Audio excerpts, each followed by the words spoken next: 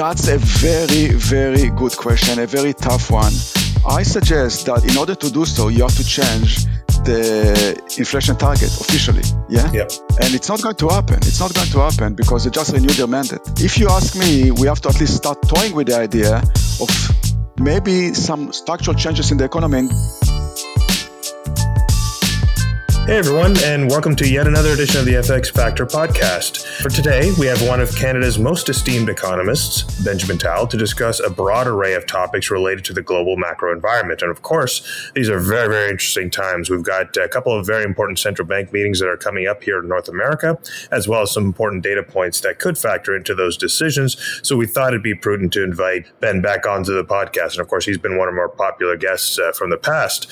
Firstly, welcome, Ben. Good to have you on. Thank you. It's a pleasure. Yeah, absolutely. We've got a lot to talk about. So, we're routinely discussing our central bank calls here at CIBC. And of course, we're on similar email chains when that does happen. And we've been doing so more and more regularly of late, given how hot the inflation data has been coming in. And we know that the Fed in June just hiked by 75 basis points, and we're expecting them to deliver on another 75 basis point hike in July. Can you walk us through why? Yes, because you have no choice. Listen, we are dealing with a significant amount of uncertainty in the market. Just the other day, quite frankly, somebody asked me, what do you think Putin will do next? And I said, you know what? Next time I have coffee with him, I will ask. Nobody knows, including, the Bank of Canada and the Fed. So we are all guessing. At this point, you look at inflation, it is much, much hotter, much higher than expected. The Bank of Canada has no choice but to move by 75 basis points to follow the lead of the Fed. I think that they have no choice because at the end of the day, as you know, this is not about inflation. This is not about inflation staying at 7-8% forever. This is about the cost of bringing inflation down to 2%. The fight is over inflation expectations. If they start rising like in the 70s, all bets are off. And that's exactly what they're trying to prevent. So they're going to be very, very militant, and they will start raising in a very significant way. And again, the story is just about expectations, making sure that expectations remain low. And therefore, the message to the market is we mean business, we move strongly, and we make sure that inflation expectations go down. Yeah, and very good point. I do see a lot more of that focus in the market about where the peak is in terms of year-over-year inflation. But as you mentioned, it's really all about the path back to 2%. What are you expecting for that path going forward in the U.S. if the Fed does as we expect and as per our forecast? I mean, do you see a gradual decline back to 2%, or is it going to be very choppy still going forward? I think it will take a while. And of course, you have to make an assumption here about COVID and where COVID will be a year from now. And if we assume for a second that 2022 at the end of the day is a transition year from a pandemic to an endemic, then it's reasonable to suggest that the supply chain issues will diminish over time. The question is, and that's key, the question is whether or not they will ease soon enough to prevent the Bank of Canada and the Fed from overshooting. That's the key issue. I have no doubt in my mind that a year from now, you and I will not be discussing supply chain the way we're discussing it now. And that's, in my opinion, still 60-65% of inflation. So it's not just demand, it's clearly supply. And supply is a function of the virus. If you tell me that COVID is going to diminish, it will not disappear, but it will be a transition year from a pandemic to an endemic, then I'm telling you that supply chain issues will diminish as well. So that's extremely, extremely important because as we know, the Fed and the Bank of Canada cannot control the supply issue and the inflation that comes with it. So that's where they are. Now, we have to realize one thing. We have to realize that if you give the Bank of Canada or the Fed two options, one is inflation expectations rising. The other is a recession. They will take recession any day. That's the key. So we see inflation stabilizing, probably reaching peak in the next month or two. The best year is definitely helping us. Energy is starting to stabilize. Commodity prices are starting to stabilize. And the impact of commodity prices on inflation is coming with a lag. So therefore, we suggest that peak inflation, not peak panic, but peak inflation might be over the next few months. But it will go slowly. And you have to be really lucky to get 2% next year. Right. And when we look at this composition of CPI, not just from a supply-demand perspective, a lot more of it is being driven by services now instead of goods. What does that mean for the Fed going forward? Can we expect service-related price pressures to be more resilient, for lack of a better term, against tighter monetary policy? Is this a real challenge for central banks in the period ahead, in your opinion? Well, it's a major challenge, but we have to remember that before COVID, the service inflation was 3%, goods inflation was about 1%, so the average was about 2%. Now, clearly, goods inflation is still very elevated, although I believe will start going down with supply chain issues diminishing. The service sector is definitely inflationary, but it's less inflationary than goods. Why? They don't have the same supply chain issues that goods have. Basically, if you start overcharging on your restaurant, I will open a new one to compete with you. So the supply curve of services is more elastic, and that's actually disinflationary. So that's a good thing, although in the short term, as we open up and there is not enough capacity, clearly prices will rise, and that's a challenge that they're facing. And that's why that's something that they can control vis-a-vis higher interest rates, and that's why they will be so militant. Right.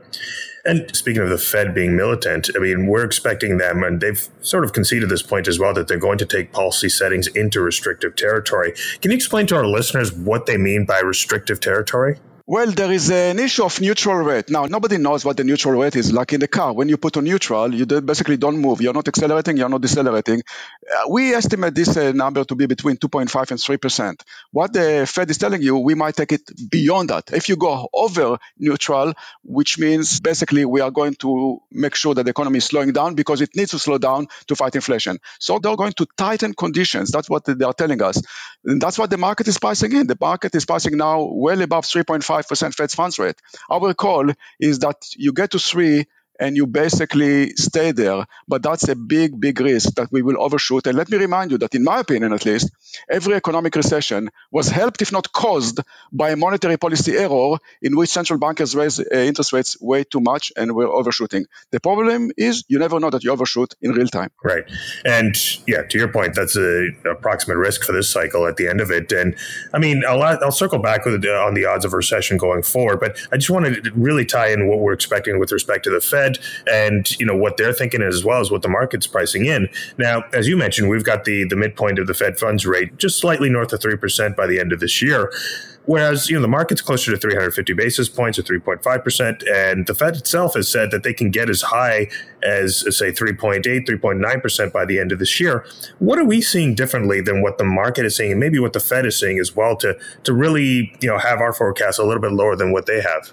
Yes, that's a tricky one because, again, nobody knows. And the issue why they can overshoot is the fact that inflation is a lagging indicator. Inflation is telling you what happened in the past. Inflation peaked 6 months on average after the beginning of each recession over the past 4 or 5 cycles. So clearly, we have an issue in which show me the central banker that will stop raising interest rates when inflation is still accelerating, despite the fact that the economy is slowing. So that's the risk that we are facing to our forecast, and we admit that risk. At the same time, we look at other forces. One of them is in inflation itself. That will start impacting the psyche of the consumer, the ability of the consumer to consume, and that will slow down the economy. Fiscal policy is actually a negative.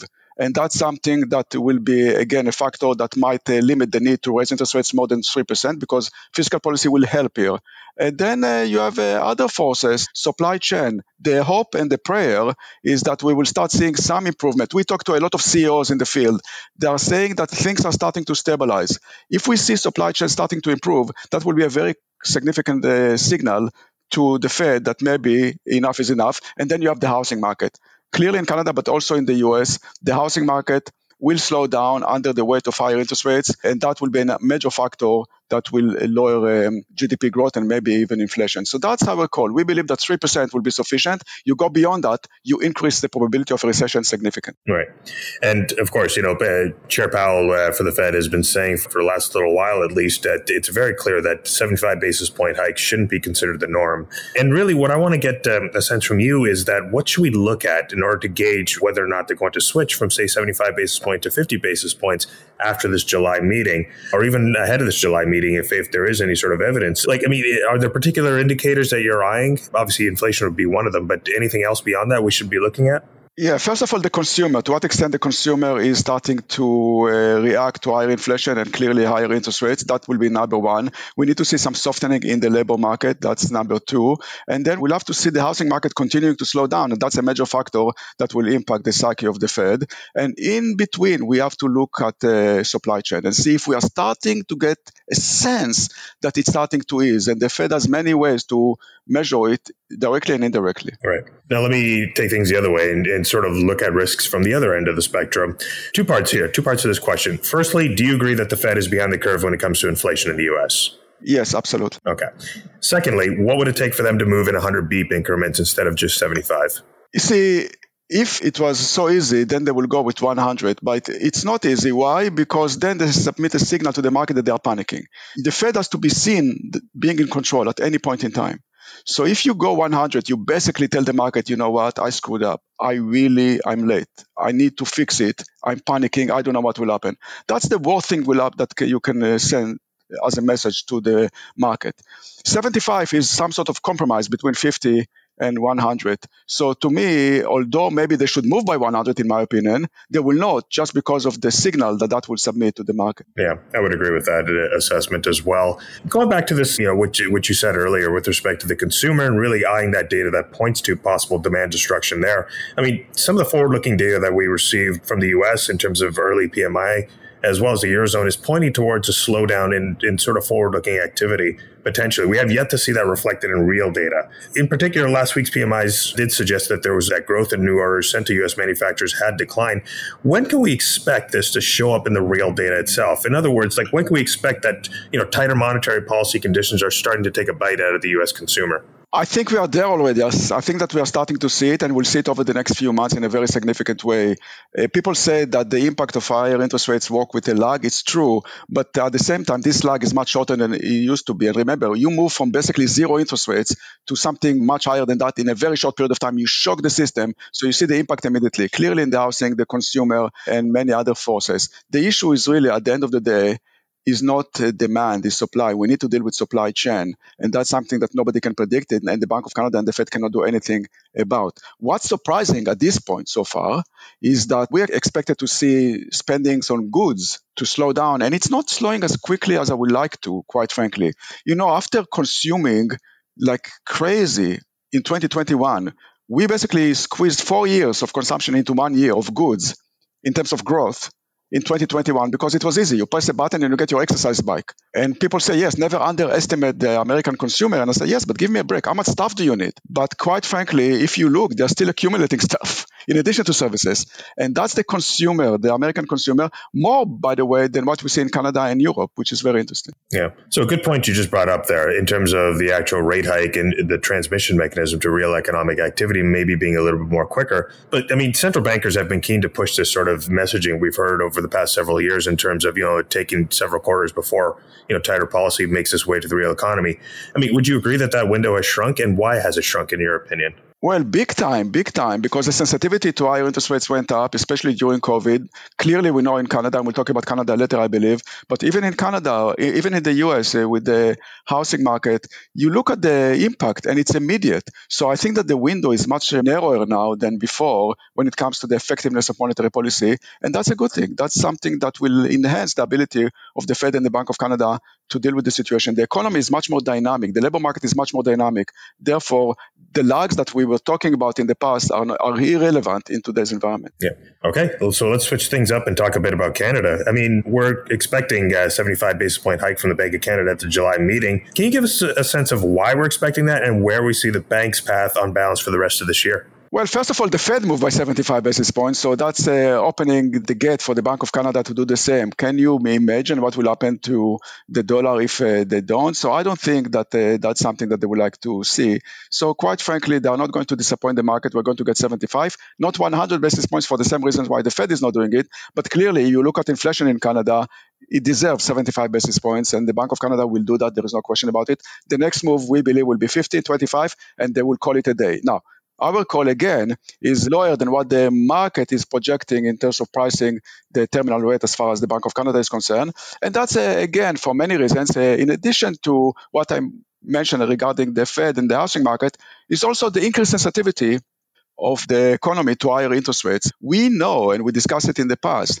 that the Bank of Canada has more power to impact the consumer relative to the Fed because we carry much more debt and our mortgages are usually for 5 years and less, in the US 30. So what I'm telling you here is that the tiny Bank of Canada is more powerful than the mighty Fed when it comes to impacting the consumer. And therefore, we believe, by the way, that the terminal rate in the US will be higher than in Canada, something that is not priced in by the market. Yeah, would agree with that assessment completely.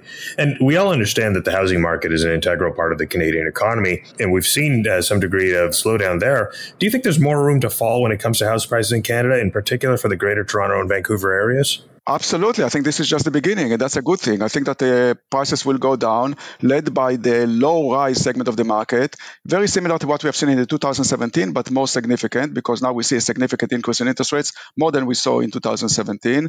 We reach resistance level when it comes to prices, especially in the low-rise segment of the market. So clearly, we will see a situation in which prices will go down with sales, and that's a very good thing. What will limit the decline will be lack of inventories. The supply issue is definitely a factor here that will limit the decline. In addition, we have to remember that although the reduction in demand now and the slowdown will ease the pressure when it comes to supply, I think that we are planting the seeds for higher prices down the road. Why? Because I have conversations with many developers, big ones, major ones, and all of them, almost with no exception, are canceling or delaying projects. Why? Because construction costs are so high, interest rates are rising, they cannot make money, especially rental units, which means that they are not building now. So when we wake up from this recession or semi-recession, and we wake up and we improve and we recover, the demand will be there, the supply will not be there because we are not building here now. That's extremely important to understand. So what we are seeing now is not a major correction. It's an adjustment after seeing prices rising by 50%, but in 2 years. But this is not the beginning of a major correction in the market, because the fundamentals of that market are so strong, and the supply issue will become worse, not better, over time. Yeah. So said differently, you're of the view that this is a temporary reprieve for house prices, at least in the here and now, and we're not really, at least from a fundamental perspective, anywhere close to where we were, say, in the early 90s. And of course, I get reminded all the time by my parents and my aunts and uncles about how tough that environment was. Do you think we're headed in that same direction, or do you think this is a bit different than then? No, this is a lot different than the 91 situation in terms of speculations, in terms of bad debt, in terms of subprime. This is not even close to what happened in 1991, and clearly not 2008 in the US. This is not the discussion. I think if you look at 91 and 2008 in Canada, 2008 was relatively a mild version. We were second-hand smokers to the 2008 financial crisis in the US. It was not our recession, therefore the impact on the housing market was short-lived. We will get something in terms of magnitude in between 91 and 2008. It will not be 91 because the fundamentals of the market are much, much stronger. And remember, we have stress tests, we have many other things that will prevent the vulnerability of borrowers, and you will not see a significant increase in defaults, although clearly the cohort that took mortgages in 2020, 2021 will be the one that is most exposed down the road 4 years from now, 5 years from now. But overall, the fundamentals of the market are very strong. We need a significant adjustment, a slowdown in the market, and that's exactly what we are going to get. Every economy, every system needs a reset, and we are getting ours now. Okay. So recently, you and Andrew have penned some really good stuff on the Canadian labor market and how the pandemic basically accelerated some structural changes within that are leading to high vacancy levels that the Bank of Canada has recently made reference to. What are those changes that you referred to in your note, and what are the risks going forward? Yes, that's a fascinating story because, you look at the share of low-paying jobs in the economy. We follow it on a regular basis. So during the recession, during COVID, the share of low-paying jobs went down dramatically, which makes sense because most of the jobs that were lost were service sector jobs. We all know the story. They lost the jobs. That was the story. That was the asymmetrical nature of the crisis. Okay, makes sense. Now, the unemployment rate is back to normal. The employment rate is back to normal. The labor market is back to normal. You look at the share of low-paying jobs, still down. So the question is, where are they? So people say, oh, they're all watching Netflix at home because they're young people, they don't want to go back to work. That's not true, because if you look at the participation rate, it's back to where it was for this age group. So it's not that they're slacking off. Something else is happening here. And I suggest, and that's extremely important to understand, that COVID accelerated a structural change of historic proportions in the labor market. Namely, the labor market opened up. In the past, if you were a university-educated individual and you were trying to find a job in Toronto, you couldn't find anything, you were serving coffee at Starbucks. We know the mismatch in the labor market, people without jobs, jobs without people. I suggest that now, with the ability to Zoom, to work remotely, you are able to find jobs that are consistent with your skill set. So they are doing that, but nobody left to serve coffee. So listen to this, 100%, not 99, 100% of all new jobs that were created during COVID were among university educated individuals. This is huge, which means that the shortage of low paying jobs, the shortage of individuals working on those jobs is real and structural. And maybe that's the way the market is telling us that they have to pay more and improve working conditions for those individuals. Their wages are rising much faster, and the lower your wages, the higher your wage inflation is. That's the way it should be. Yeah, absolutely. That is an absolutely fascinating story, and certainly we'll have to reframe the way we think about the labor market here in Canada, and certainly wages as well. And again, with respect to wages in both the U.S. and Canada, I mean, outside of this, can you explain other reasons why Canada has been lagging the U.S. in that department? That's very interesting because I will say that the Canadian labor market is more supplied. Although we are still missing a lot of workers, the vacancy rate is much, much higher than it was. We need 1 million jobs. We know the story. It's much less than in the US for two reasons. One is immigration. Immigration is a big, big story. We have to go back to October 2020. The Canadian government is announcing we would like to see no less than 400,000 new immigrants in 2021. And people said, are you crazy? How can you get 400,000 new immigrants? There's COVID, nobody's moving. We got 401,000 new immigrants. Why? Because they were already here. 70% of those new immigrants were already here. They were students, they were non-permanent residents, they were foreign students. And the government said, while you wait, why don't you apply to be a permanent resident? That's exactly what happened. This is 6 times more per capita than what the US got. So we have many more new immigrants, especially in high-paying jobs, which is extremely important to understand because they were, the young, they speak the language, they have a job experience, and they are more educated. So most of the increase in jobs came from highly educated immigrants in high-paying jobs. Again, nobody left to serve coffee. That's very interesting, but that's number one. Number two is foreign students themselves are working in the labor market much more than you see in the USA. So the Canadian labor market still needs people, but it's more supplied than the US, and therefore wages in the US are rising faster. Right. So now, given everything we've heard and that the audience has heard, I should say, and everything you said, I'm going to hold your feet to the fire a little bit. Give me odds of a recession here in North America for both the U.S. and Canada, and how will they compare? Will it be more severe in Canada relative to the United States? At this point, I will link the probability of a recession to the probability of overshooting by the Bank of Canada and the Fed, and that probability, in my opinion, is approaching 40%. So it's a very significant probability. It's almost 50-50. Right. And we have to realize that that's the situation. I'm not going to sugarcoat anything here. This is the way it is. We are in a situation that we haven't seen in generations. We were addicted to low interest rates. Interest rates are rising and will continue to rise very, very rapidly. That will shock the system, and that can take the system to a recession. Yeah. We know that, and therefore 40% probability is a reasonable probability. However, important to note, on both sides of the border, I think that the recession will be milder than other recessions, especially in the US. And that's because of the fact that we have the consumer sitting on still a significant amount of cash that will make the situation better.